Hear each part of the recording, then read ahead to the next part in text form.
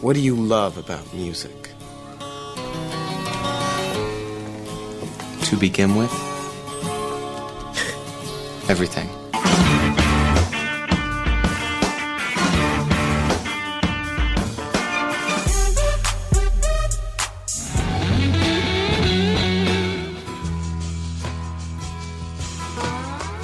Putting on a great show is the most important thing you can do. One great rock show can change the world. Welcome to Sound Opinions from Chicago Public Radio and American Public Media. I'm Jim DeRogatis, the pop music critic at the Chicago Sun-Times.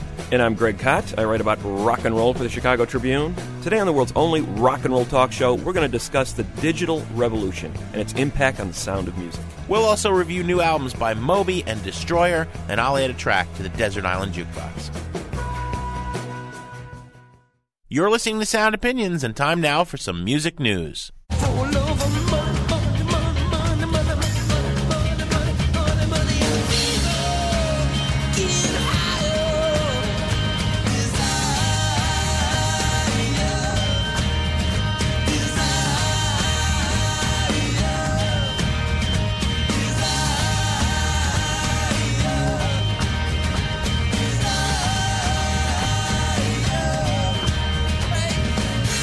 U2 making big news this week with a mega deal. The world's largest rock band, arguably, the Irish Quartet, has just made a deal with the nation's largest concert promoter, Live Nation Artists, to create a mega company. Basically, U2 is handing over all responsibility for its worldwide touring, merchandising, and its website to Live Nation. The only thing that U2 is going to keep separate from Live Nation is its recording deal with Universal Records. That'll stay intact. But it's very similar to the deal that Madonna did last summer with Live Nation, that $120 million deal that everybody's talking about, supposedly going to revolutionize the record industry, where Madonna not only turned over her touring to Live Nation, but her record deal. Yeah. So Live Nation is getting into the record business in a big way, and the fact that it's merging with U2, I see this as a trend that started 10 years ago, Jim, when the record companies, the multinational corporations started merging. Now we're seeing major rock bands, major artists merging with large corporations and creating these mega entities that will do everything: recordings, tours, T-shirts, merchandising, and websites. Well, 360 deals, they're called, and this one is expected to generate more than $1 billion from the touring alone. Two bad things about this deal, Greg. Number one, U2 is not being conscious of its fans, I don't believe. U2 is more than big enough that it could have started its own merchandising company and its own company to handle all the elements of touring. The other horrifying thought, this is a 12-year pact, and when it expires, Bono is going to be 60 years old, and the picture of that in my mind was just terrifying. Well, look at now. We have the images of McCartney and the Stones and Neil Young all cleaning up on the road, all well into their 60s, so the precedent has been set. Unfortunately, you could easily see U2 cleaning up at the box office 10 years from now. As ridiculous as it sounds. No!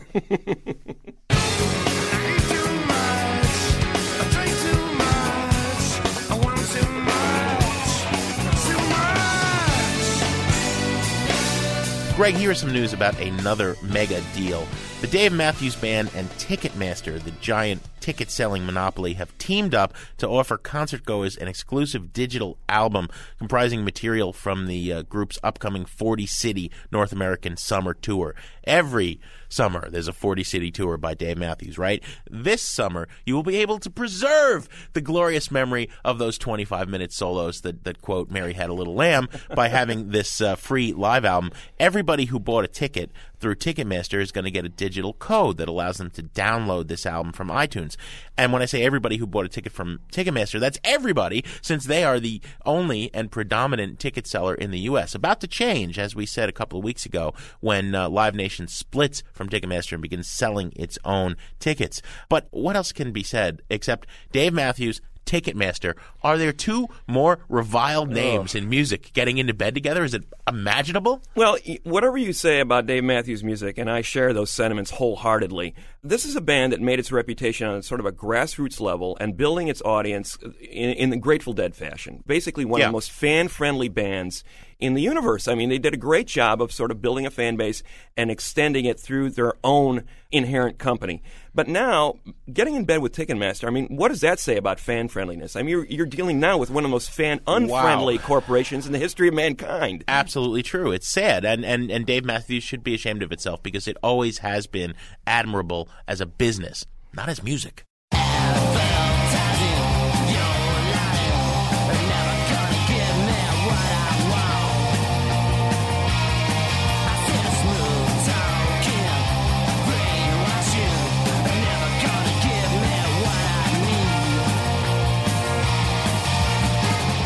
Well, Jim, we're doing a lot of stories this week about the business side of the music industry, and here's a sad one. This can't help but sadden any true fan of live concert events. Tour sponsorships have grown 75% since 2003. It is now a $1 billion a year industry. We have the Chicago executive who conducted this study basically saying how these sponsorships are going through the roof, saying the tide has changed since even the 90s when a lot of bands didn't want to be aligned with corporations. Now, I don't think any band would say no to a sponsorship. The same goes for concert promoters. I think that's a sad commentary. I think there are a few bands out there that still resist this sort of thing. Yeah. But you literally cannot step foot into a concert venue these days without being assaulted with all sorts of signage promoting some kind of beer company or some kind of product. And it has taken over the business. It's now gotten to the point where artists can no longer tour, they say, without these sort of sponsorships. What I don't understand, Jim, is why, if these sponsorships are being leveraged so much higher and why they're so much a bigger part of the touring industry, which is now a $2.3 billion a year business, why ticket prices have not come down. Yeah, well, that's the thing. Look, there can be good sponsorships. When a soft drink firm co-sponsors a festival and they're giving out free drinks, that's great, okay? But the bands are having to play on stages with this corporate advertising all over it. Last year at Lollapalooza, we saw the downside of that when AT&T's Blue Room was broadcasting Pearl Jam's performance and censored Pearl Jam. This year, Radiohead, which has famously taken a stand against globalization and corporate advertising, is going to have to play on a stage at Lollapalooza with corporation names all over the stage. Yeah. Are they going to do that, or is somebody finally going to draw the line? It'll be interesting to see what artist has the courage to stand up to this trend. If they're out there, let them speak this summer because it's going to be bigger than ever.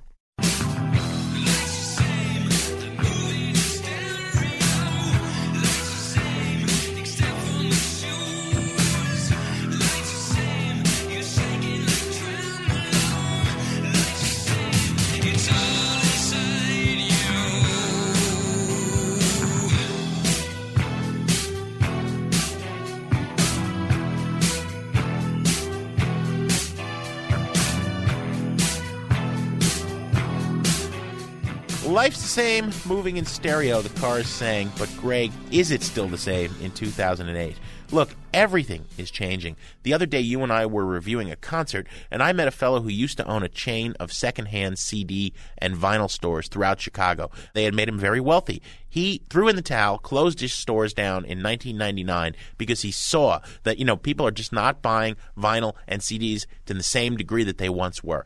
Everything about the business had changed in his lifetime. And he said to me, I never thought I would see so much change in such a short span in my life. Everything has changed. This story we want to do is about how the things we're listening to have changed. Yeah, the way it's being delivered is greatly influencing how we're listening to it, clearly. 1 billion CDs were sold in the United States in 2000. 500 million were sold last year. I mean, it's a huge collapse in the CD market. So your friend was absolutely right. The vinyl sales were equally downtrodden, 43% decline from 2006. But in 2007, vinyl sales increased 15%. And I think this is showing us that there is a craving out there for some higher fidelity sound, because what we're getting is a lot of our music on MP3 files. 23% of the 1.4 billion pieces of music purchased last year were in the digital realm. And if you factor in the fact that the digital realm is exploding on the peer-to-peer networks around the country, 20 illegal downloads for every legal one in the United States, it's clear that most people in the country are now listening to their music as digital files. Well, you said the words higher fidelity. Does the concept of hi-fi even exist anymore? That's what we wanted to get at with our guests. Absolutely. That's one of the reasons that we sought out Butch Vig, one of the great producers of the last 20 years, a guy who has worked with sound intimately since starting his studio in Wisconsin in the early 80s. He's worked with bands like Nirvana, Smashing Pumpkins, Sonic Youth, and his own band Garbage, obviously. And we asked Butch Vig, when he stopped by Sound Opinions a couple of weeks ago, how this revolution is impacting the way he works.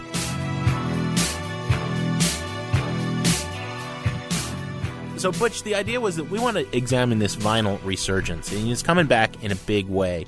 Every single aspect last year of the recording industry in terms of music sales was down. CDs, MP3s are not growing at the pace that they thought. The only thing that was up was vinyl records. Well, I think people still love the sound of vinyl, and it's a medium that is being discovered, I think, by a lot of new fans, not just, people my age who are dearly holding on to those vinyl records and praying for some sort of comeback. I think a lot of people are starting to realize that the sonic quality is actually better. Can you explain that a little bit to us, and not in the uber techno geek? I mean, we're talking to one of the greatest producers of our generation, obviously. But I sometimes when hi-fi people start to talk about why vinyl is superior, us mere mortals, start to just gloss over. But why does a 12-inch vinyl record sound better than a CD or an MP3? I mean, it's hard to sort of give an easy explanation, but it's a different medium, and then it's cut from a lacquer, and it goes through analog preamps and a cartridge that picks up the sound, and by the time it gets to your amplifier, it's it comes from magnetic waves, and it's a medium that doesn't involve zeros and ones, which is what digital is. And now there's nothing wrong with digital if you have really good high-end converters. If you're sampling at 96K and you have apogee in and out converters, so it sounds super fantastic. Most people at home don't have anything even remotely close to that, and by the time digital audio gets to the consumer, it's been compressed and smeared, and you're lucky if you've got a 128 kilobits MP3, which is pretty crappy sounding. And so it gets very tinny and thin and slightly crunchy sounding. And the analog sound of vinyl is so much more open and transparent than the sound of digital. And I think if consumers still really had a choice, if they could sit down and listen to A and B, they would probably 90% of the time take vinyl. The richness of it, there's no doubt there's a depth to the sound field with a record that you can't possibly duplicate with a CD or let alone an MP3 file. But Butch, obviously the industry is converting to an entirely digital realm with MP3 files. More and more music is going to be distributed and heard this way. Is that frustrating to somebody who cares about sound? It is, and the unfortunate thing is, I think, as a producer, I have to be conscious of how the public or a band's fans are going to hear the music, and so sometimes you have to overcompensate or at least be aware how that medium is going to sound, and sometimes it forces you to change, how you're actually making the recording, or more often than not, the mix. The mix being the crucial final stage of a recording. In other words, the relationship of the instruments and the voices in the field. For an MP3 file, is it going to be a different approach than you would if you knew it was going to be on a pristine, 180-gram vinyl record? The difference sort of in the kind of sonic space you get from a great analog recording and from vinyl is that you hear the sort of 3D characteristics, the reverb, the little tails of echoes, the stereo left-right field is all very, very transparent and clear. And the more digitized sound gets, the more compressed, and not even just with the digital realm, but just through compression and the goal of trying to make everything sound louder, you lose a lot of that 3D transparency. And I've started to find over the years that I'll listen to something with like an echo or some reverb or the way the drums sound, and then I'll listen to it, a mix that is getting very close to being done, and then I'll listen to it on my computer after it's been turned into an MP3. And you lose a lot of that, and the mix sometimes sounds drier and thinner. The vocals don't have the kind of space, that you originally wanted them to sound when you were doing the final mix. And so sometimes you start overcompensating. I'll turn up the reverb, or I'll I'll turn up the echoes and things, or I'll pan things even wider in the mix than maybe I normally would, because it would sound great on analog, but it doesn't on digital. So it's a necessary evil, though. You sort of have to be competitive. You don't want your track to sound lower in volume or not sound as bright or aggressive if it's a rock band. I've been in the studio working on the Subways record, and we just finished mastering, and it sounds great. It's just super vibrant and rocking, and it's got great stereo image and tons of energy. And I know it's not going to, by the time someone downloads, it's going to start to get crunchy and squished and overcompressed. But that's the nature of the business. Right. So what we were saying is that with the MP3 becoming the new standard, it's basically like we're mixing for the worst sound possible, because that's reality now. Kind of is, yeah. It's sad. I'm sad to say it, but it kind of is. Butch, could you elaborate a little bit on that there's this competition or pressure you feel or producers feel to make records sound louder in order to compete in the marketplace? Who exactly is applying that sort of pressure on producers? I think that kind of pressure creeps into the band and the engineer and the mastering engineer and the A&R people, everybody, because you don't want your track to sound lower in volume or quieter or not as sharp sounding, not having as much attack or treble on it. And it's not so much hearing the record on its own as you listen to it all the way through. It's like when you're hearing it back to back on MTV or on the radio or on any place. If you're streaming songs on the internet, you want your track to sound as good and louder and more intense, at least as the artists on either side of what they're hearing. What's the solution, Butch? I mean, where do you see it in 10 years? I mean, obviously we're heading towards this home recording environment where, people aren't going to go to studios anymore. Do you see that turning around ever? And do we see a return at all to high fidelity as being something that people care about? I think there'll always be a small segment of people who still really love and are passionate about audiophile sound, and they want to hear it as pristine as possible. I think a lot of young rock bands, they just want to rock out, and they're not going to necessarily care, if you're getting the best absolute possible sound you can get. And one of the things that seems to be happening is that every time you get a young band that tries to do something new or something sonic, that they'll be in the studio and they'll say, "Can you make our record sound like this?" And they'll put on Led Zeppelin, and those records sound great. And part of it is like, well, I can try to make it sound like that, but number one, I don't know if you're going to want to spend the time or if we're actually going to be able to dedicate it, and if you can play as good as them or write songs as good as them. That's a whole other subject that I won't go into. It's tough because there's a whole generation of young artists and musicians growing up, and I don't know that they are really going to understand or care about how good it could sound, And even though vinyl is making a comeback, it's still, I think that's going to be something that the industry in general is not necessarily going to want to push. They want to, they don't even know what they're going to push right now. They're obviously struggling to sort of find out what a new business model might be. And I don't know, maybe if we all went back to vinyl, that would help in some way. But, I just don't see that happening and to a large degree. I think it's just going to keep staying in the digital realm. That's going to be the format for, I think, quite a few years to come.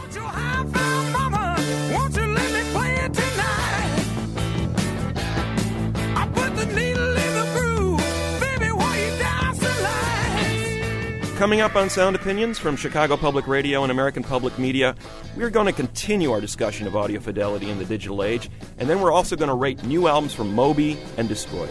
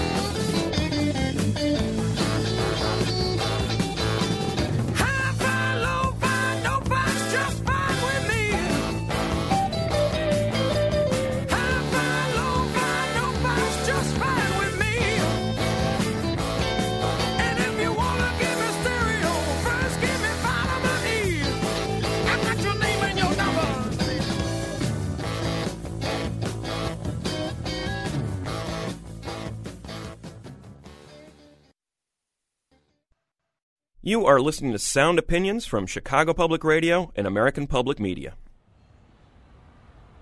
My name is Bruce Lamont. I'm from the Chicago band Yakuza. We're on tour currently in Austin, Texas this evening, performing at the South by Southwest Music Festival. And I will tell you what, here's what's keeping us alive on the road these days. It is vinyl sales, my friends. Lovely, gorgeous, double gatefold color, limited edition vinyl, $25 a pop. And if we have a bad show and sell 3, that's $75 that we weren't planning on. And we're all audiophile nerds, so we're way into the whole vinyl thing. So yeah, we were really proud to have our own music on that medium.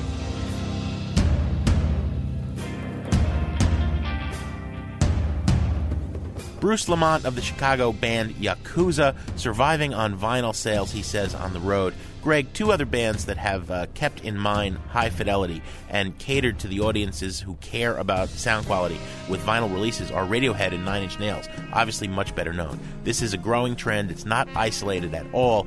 To get some more perspective into the vinyl revival, the concept of high fidelity today, and what the digital sound revolution is doing to that, we talked to our colleague Bob Gendron, who, as the editor of a hi-fi magazine, has to worry about sound quality, while we merely worry about the quality of the songwriting and the performance.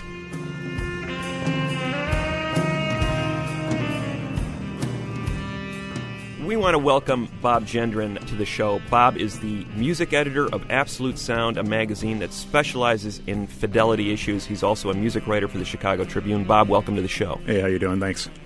The tension in the marketplace right now, I think, is between this whole issue of convenience and portability versus fidelity.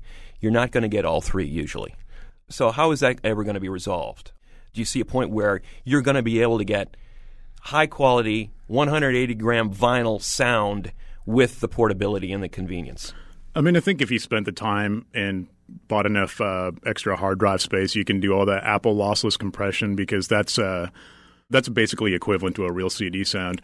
When you bring up the vinyl thing, I mean, there's a bunch of people out there who will always believe, and I guess I kind of am on the side of the fence as well, is that, the vinyl sounds the best. And you're not going to really get that from a CD because it's just the entire playback medium and the warmth and the soundstage and all that stuff. Now, can you explain to us why that is in English, Bob? We were hoping to have you on because Greg and I think the only time, Greg, that as journalists we're daunted is when recording engineer types sit in front of us and start to go into the, and it's just we'd have to go to engineering school. We don't have time. We're too busy reporting. But you work at this hi-fi magazine. Mm-hmm. Why? What is the crux of that argument that vinyl will always sound better than digital? It's just, again, it comes down to the way that things are processed. And with the vinyl record, you're having a needle in the grooves. Just the reproduction of that sound is a lot more fuller, richer, and warmer than the CD sound. It must have been moonglow, way up in the blue. It must have been moonglow that led me straight to you. One thing that happened with CDs, because it's digital, it does involve a level of compression. And the playback mechanisms for that stuff usually aren't is optimal. In addition, the early stages of CDs were all horrible because they were all actually mastered wrong. And everything's in ones and zeros, these binary codes that I don't even understand. But what I can say is that the binary codes on the early CDs were improperly done, so that's why you have, Elvis Costello, for one of many reasons, releasing the 17th remaster of My Name Is True now. She's watching the detectives. Ooh, he's so cute. She's watching the detectives. When they shoot. Early CDs, if you went and played a CD that came out in 1989 that's been recently remastered, you'll definitely hear a difference on it. And mastering is what? Mastering is sort of the final step in a record, and it's also become most controversial in that everything's kind of taken down to 2 tracks, and mastering is literally the process where the record and the recording becomes ready for replication and basically put onto a disc or vinyl or what might have you. What's been going on lately is that in this eternal war to catch the very little radio time that's now available, the mastering engineers have been putting on more compression, which makes the recording louder. When you play it back, it's louder and more in your face. But what's happening is like all the nuances and all the production work's kind of getting lost in translation. It's basically a flattening process, right, where the sound is sort of pushed, everything is pushed towards the middle, and the extremes at the high end and the low end are basically chopped off. That's what we're talking about here, right? Right. I mean, I think one analogy I'd use, like maybe most common people would understand, is if you kind of look at what's going on with steroids, I kind of look at seeing what's going on with that. It's the same thing, because it's like it's boosting you up, but it's completely taken away from the fundamentals and stuff. So now that people are MP3s are starting to be the main mode of delivery in the music business, how is mastering changing? I mean, people would master for one way for vinyl, for another for CD. What is this new shift doing? I mean, it's still mastered all the same. It's just kind of like this whole loudness thing, which is being emphasized. And I think also just the entire art of engineering and production is kind of – You can argue that you don't need it anymore because basement recording is such a reality now. I mean, recent guest of your guys, Bob Mould, I mean, he basically did that entire record in his house. I say to you, secrets that I hold so dear, I'm putting all my emotions on display. What I say to you, well, maybe it's that time of year. Would you like to see my miniature parade? It doesn't sound bad, and he had somebody else master it, of course, but the technology has advanced so much that you don't need these big studios anymore. And so it's the whole kind of dynamics changing in terms of what's being utilized.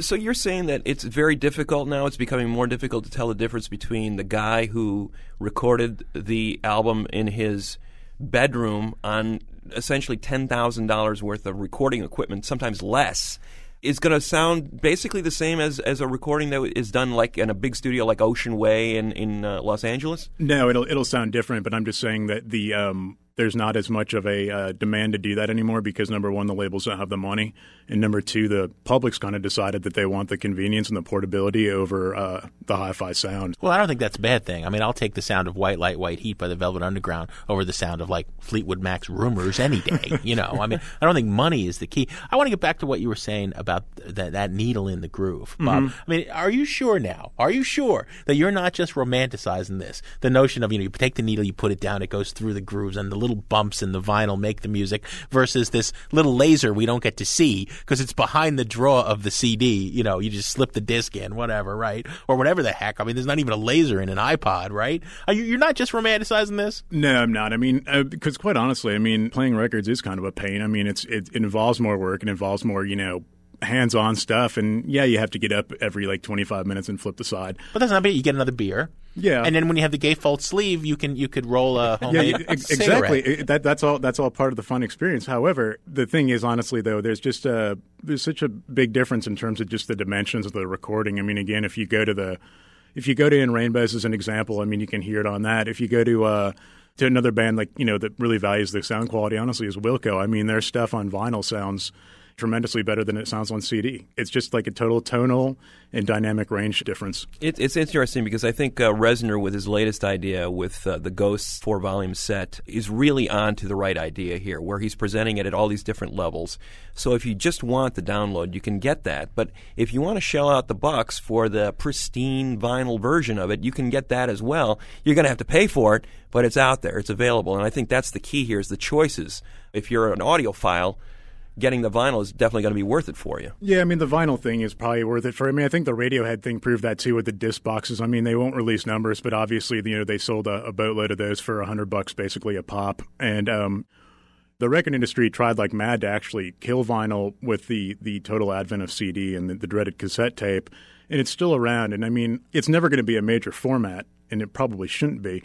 But I think it's proved that it's not going to go away. I mean, the indie labels have never really given up on it. I mean, like Sub Pop and Anti, they still do a lot of vinyl stuff. There's artists that insist that they have their records pressed on vinyl. What about the future of digital, Bob? I mean, we've had so many advances in such a short period of time. All of them, as Greg said earlier, based on portability. I want to have as much music as possible in as small a container as possible. Is there a digital high-fidelity format that's coming down the road in 10 years? Quite honestly, given what's going on with the cell phones and given what's available with like the iTunes, I don't know how digital could advance more in terms of being more portable. I think any advancement's going to have to take into account the portability factor, because I think people have made the choice and that, they're going to trade the convenience factor for sound. It seems like, to me, the next dimension is this whole tie-in with the video aspect of it. And, obviously it is going to be on your cell phone. The cell phone will be the be-all and end-all.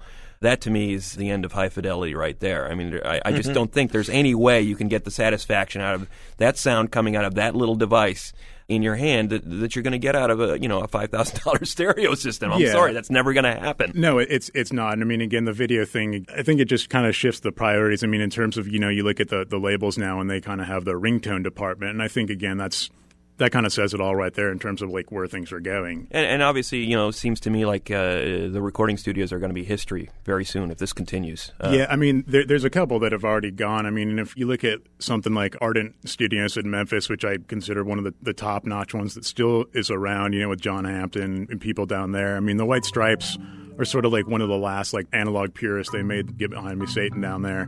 But I think if you talk to anybody, any producer or engineer in the industry, they admit that times are tough. There's no question. It's too expensive. What a lot of the big studios are being used for now is just to do the drums, because you can't really do that so much in the home studio, but the rest you can do in a home studio without a problem. And which is as it should be. Give the drummer some. There you go. Exactly. Thank you, Bob. We appreciate it. Bob Gendron, the music editor with Absolute Sound, has been our guest on Sound Opinions. Thanks, Bob, for coming in. Thank you very much.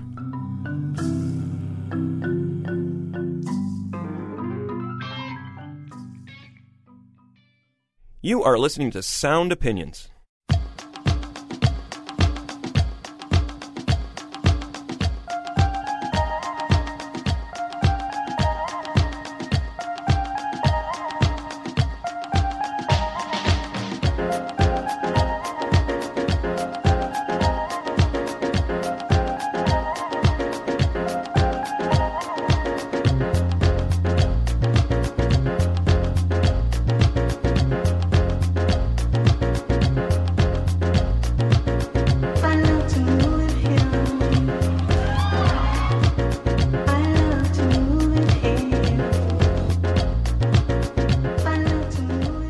Greg, that is an interesting merger of house and hip-hop, a song called I Love to Move in Here from the new album by Moby, Last Night, the 8th proper album of Moby's career. Moby, of course, is the famously bald, vegan, 42-year-old New York musician who is in a rare and rarefied club with the likes of Fleetwood Mac, Circa Rumors, Dark Side of the Moon, Pink Floyd, or Michael Jackson Thriller, in having had one of the most mega-selling albums of all time and then being cursed to not die instantly. How do you follow that up? Yeah.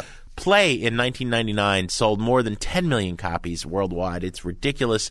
It was atypical for Moby because he came out of the techno underground as a dance DJ and, made this pop record later on and has been trying to follow it up ever since. 2 more song-oriented albums in 2002 and 2005 with 18 and Hotel. Now he's going back to his roots. Literally. This is a night-long tour, this album, through New York clubland with all the myriad diverse styles that are happening today and the stuff that came from the past. I think of it as the oral equivalent of Martin Scorsese's After Hours. Remember that cult movie? Sure, yeah. This one crazy night through the New York underground in Moby's eyes, hitting on all those different styles, and many people will be glad to hear this, although I'm not one of them. Moby doesn't sing.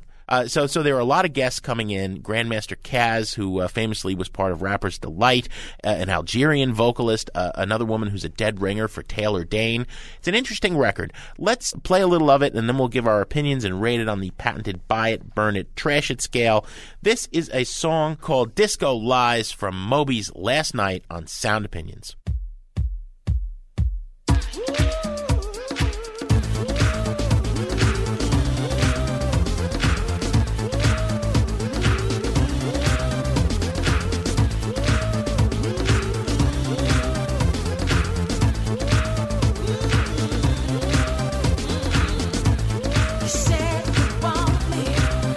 Just a lie.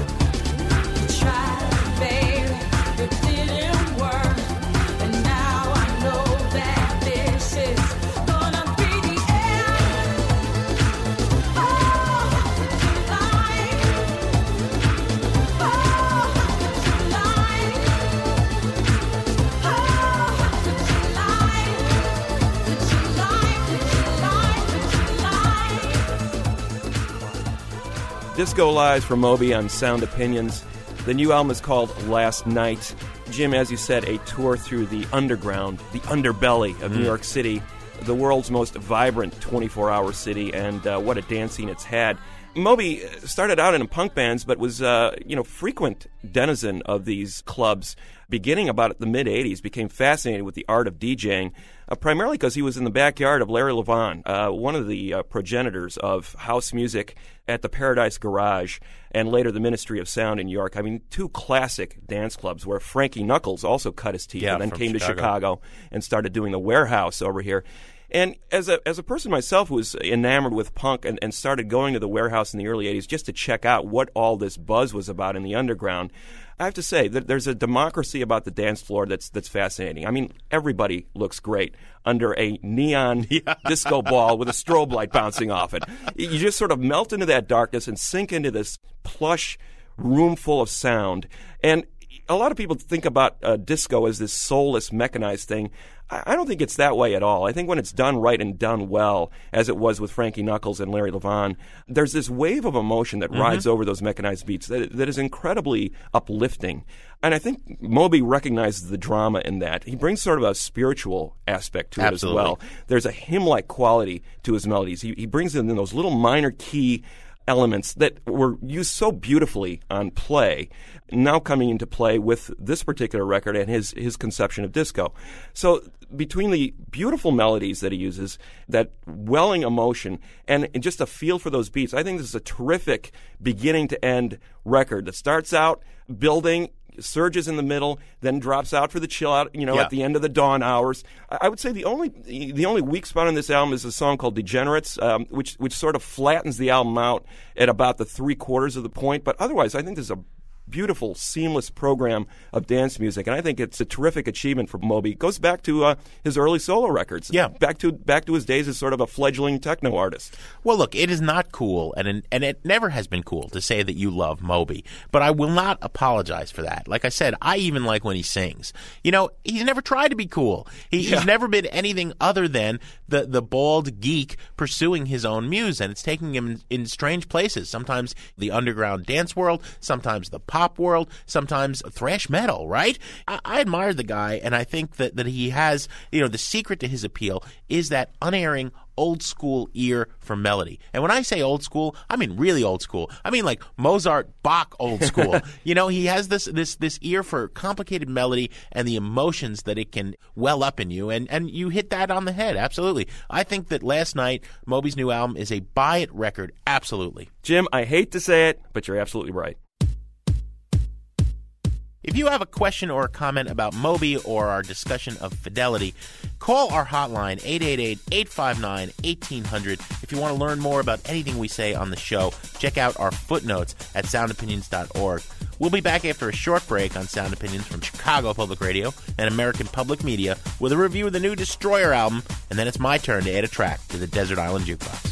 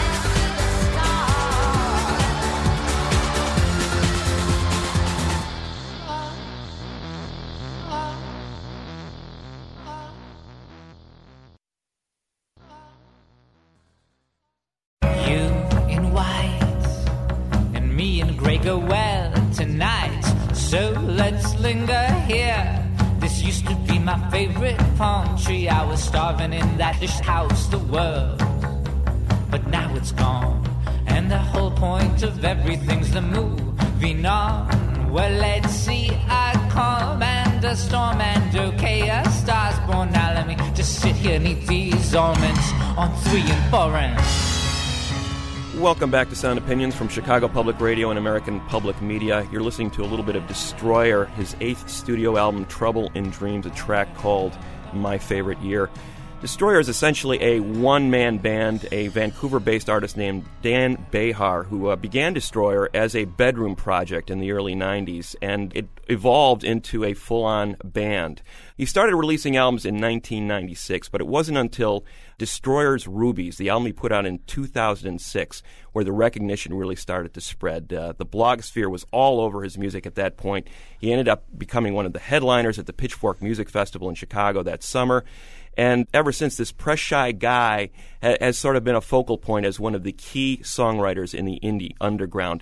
Also, he's probably perhaps best known for moonlighting in a band called New Pornographers, which have been guests on the show.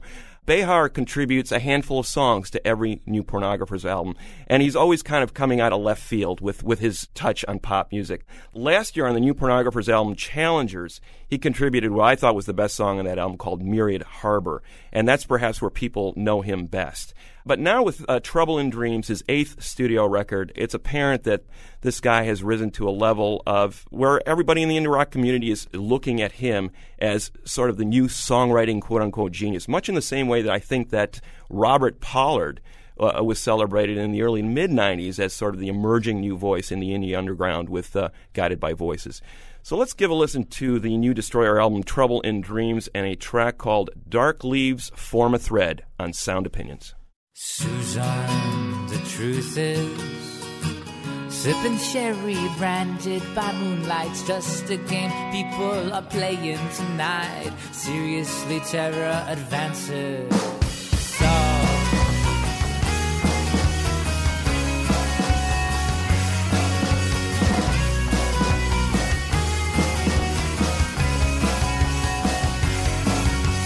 Sorry if you should find me thinking of only the things that I need. I've been living in America in churches of read it sick.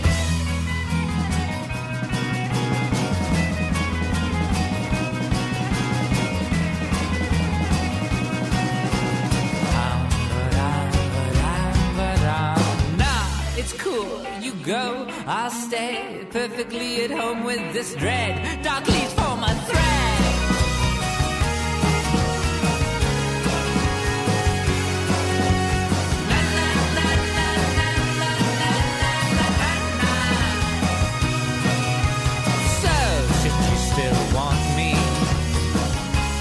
Find me down at the cafe, a little bit too busy being served.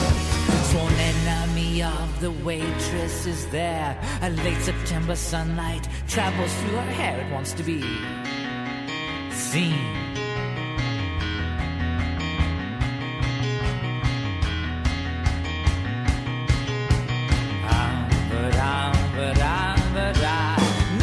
It's cool, you go, I'll stay perfectly at home with this dread. Dark leaves form a thread. Dark Leaves Form a Thread from Destroyer's new album, Trouble in Dreams. Greg, I think if we were looking for a band that epitomizes all of the very worst indie rock traits of this point in time, Faye-affected vocals, orchestral filigree that's trying to mask melodic deficiencies, pointless complexity, but at the same time, faux simplicity, and worst of all, those wannabe Ivy League lit professor lyrics, we would be hard-pressed to find a better candidate than Dan Behar and Destroyer. This band bugs the heck out of me. You know, Mellotron's chirp, Ebo guitars imitate sawing cellos, those wispy vocals go la la la la la, okay? And the whole thing just topples under its own weight. Behar wants to be making Brian Eno pop albums, right? But he's coming off like an indie rock version of Air Supply. I hate this record. Trash it 6 times. I know you also hate David Bowie, especially in his theatrical early 70s phase. Before he made Ziggy Stardust, he was making some really flamboyant, theatrical, cabaret-type records. Yeah, but he's chasing the gnomes, too. And he was singing in that sort of affected crooner voice. He was sounding more like Bing Crosby or Frank Sinatra Anthony than a rock Newley. singer. He wanted to be Anthony Newley. And I think Behar is heavily influenced by Bowie. There's no doubt about it. His songs are elaborate puzzle pieces. He talks in these kind of cryptic phrases. A woman by any other name is not a woman. I'll tell you what I mean by that. Maybe not in seconds flat, maybe not today. Yeah. And you just go, okay, we just went around and around in circles there, didn't we? You For really nothing. Didn't say You're much wasting of anything. my time, dude. And I have to say, I like Behar and Destroyer in small doses. I think when he's appearing on those New Pornographer records, he adds a nice little left field element that goes over well in small doses. Large doses of Behar is a lot to swallow, though. I can't endorse this album completely. I think there's about a half dozen tracks here that I think are really inventive. I think the key to it is Trouble in Dreams. These are like puzzle piece dreams. They're nonlinear. They're drawing from all over the place. There are some moments where it really coalesces, and there's some beautiful melodies wafting through it. But a lot of it is very self-indulgent. And I have to tell you, that voice is a love it or leave it proposition. He's tough to swallow sometimes, but I think there's a few gems buried in all the self-indulgence, and I'm going to give it a burn it. I tell you, little buddy, this whole island is bewitched.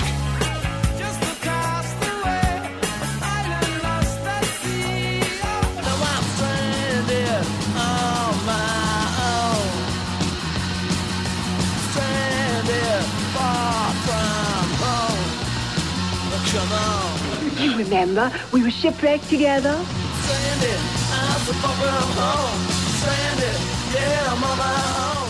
As often as we can, one of us likes to take a trip to the Desert Island Jukebox and select a record we cannot live without. And this week, it is Jim's turn.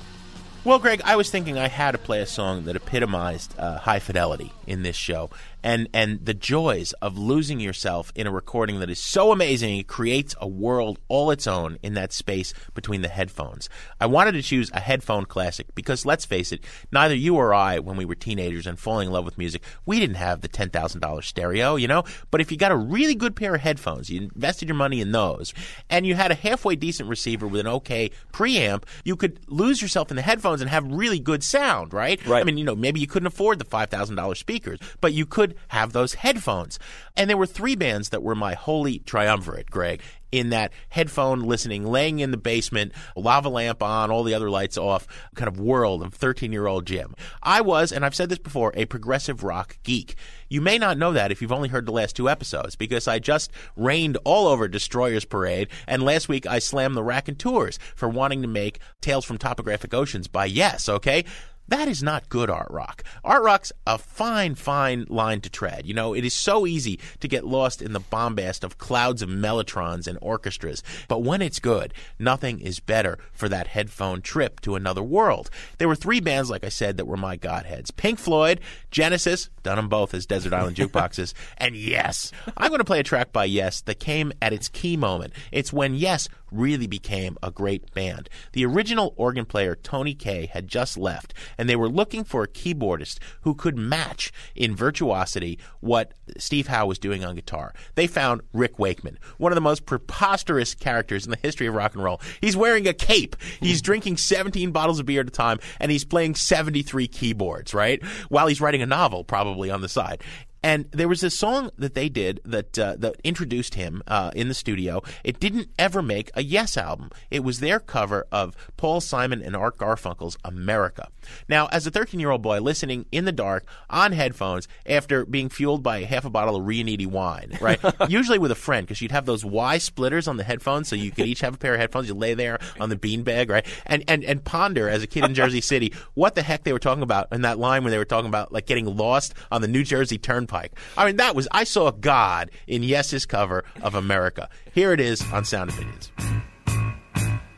Let us be lovers, we'll marry our fortunes together.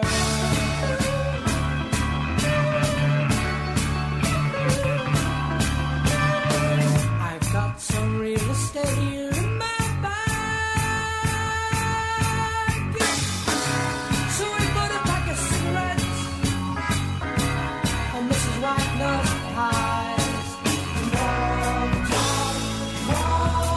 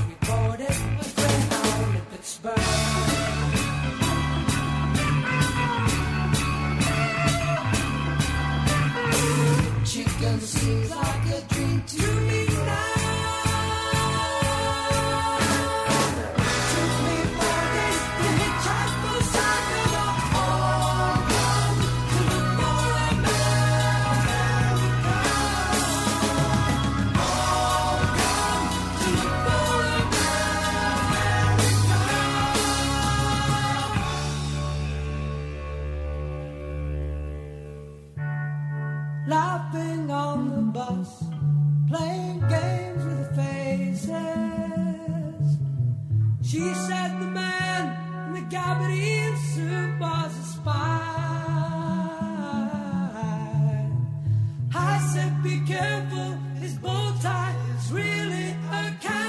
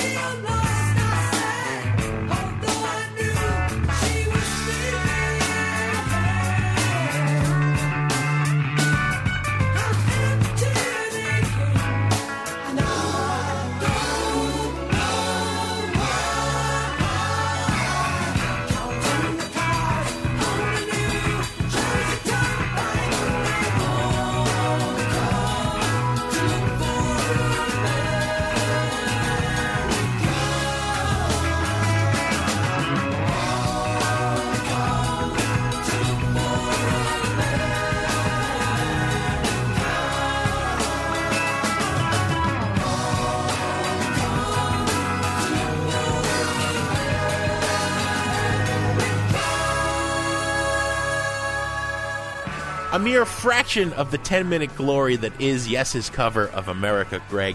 What do we have on the show next week? Jim, I'm still pondering what Paul Simon might have made of that version of his song. I'm putting my cape on now, as a matter of fact. Next week, Jim, we have a terrific artist, one of our favorites on this show, Tim Fight, who merges folk music and hip-hop. We've got some thank yous to say, Greg. As always, the ACE production team behind Sound Opinions is Todd Bachman, Jason Saldana, Robin Lynn, and our intern, Dave Mahler, with, of course, our executive producer and fearless leader being Tori Southside Malatia, a man for whom High Fidelity is the Fisher-Price record player, but we love him anyway.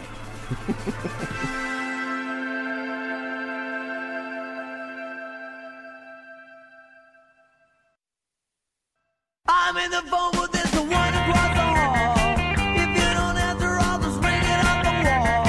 I know she's there, but I just had a call. On Sound Opinions, everyone's a critic. Now it's time to hear what you have to say.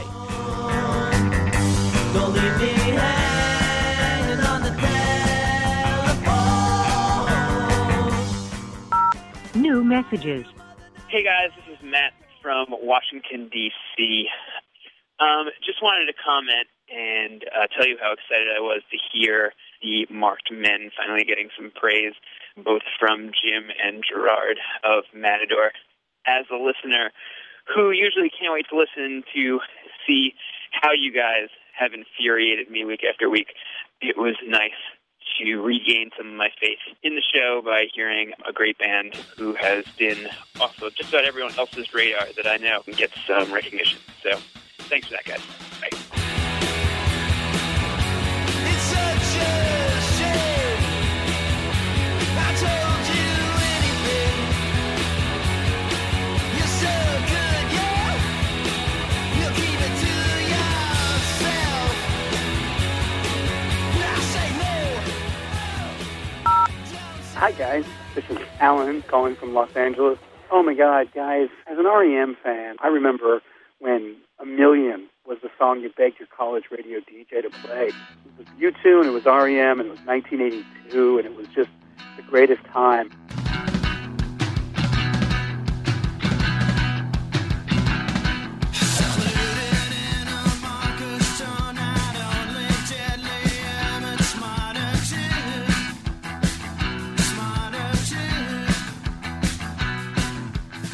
We were so excited when REM became the band that made it to the next level and became huge. Listening to your review, I gotta tell you, I was disappointed because I think you missed the most important part of the catalog. You didn't name the bad albums, Up, Reveal, and Around the Sun. And people need to go and look at those albums and they need to listen to those albums. It's because the heart of REM was Bill Berry, apparently. And when he left, this band became subject to these other three egos, and it was a horrible, horrible decade for them. now they're just irrelevant. I just don't care. And it's sad to say that. Keep it up and get on a station out here in Los Angeles.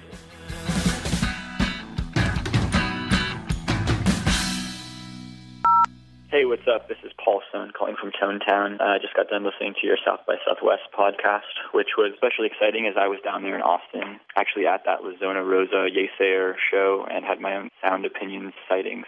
Spotted both Jim and Greg, which was quite a treat. I thought that the matching mesh tank tops were especially nice touch. And I couldn't agree with you guys more. I think Yesayer was fantastic. Probably one of the best things I saw while I was down there. I've been a pretty big fan of the album for a while, but seeing them live was quite a feat. And I also thought your guys' dance moves to Simian Mobile Disco afterwards were really impressive. Some of those kind of jumps and kicks and things you're doing. I've never seen anything quite like that.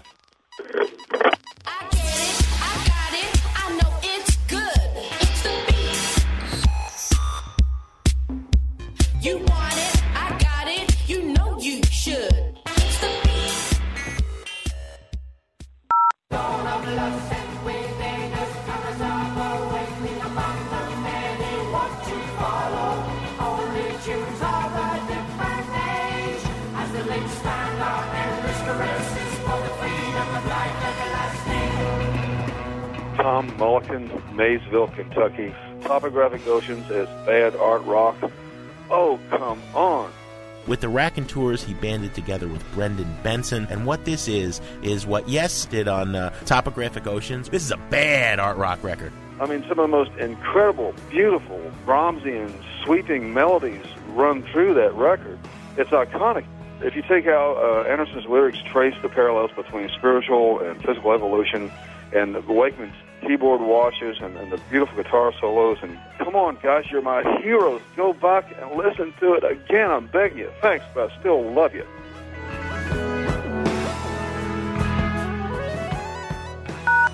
No more messages. To give us your opinion on Sound Opinions, call our hotline, 1-888-859-1800. We'll be back next week with Sound Opinions from Chicago Public Radio and American Public Media.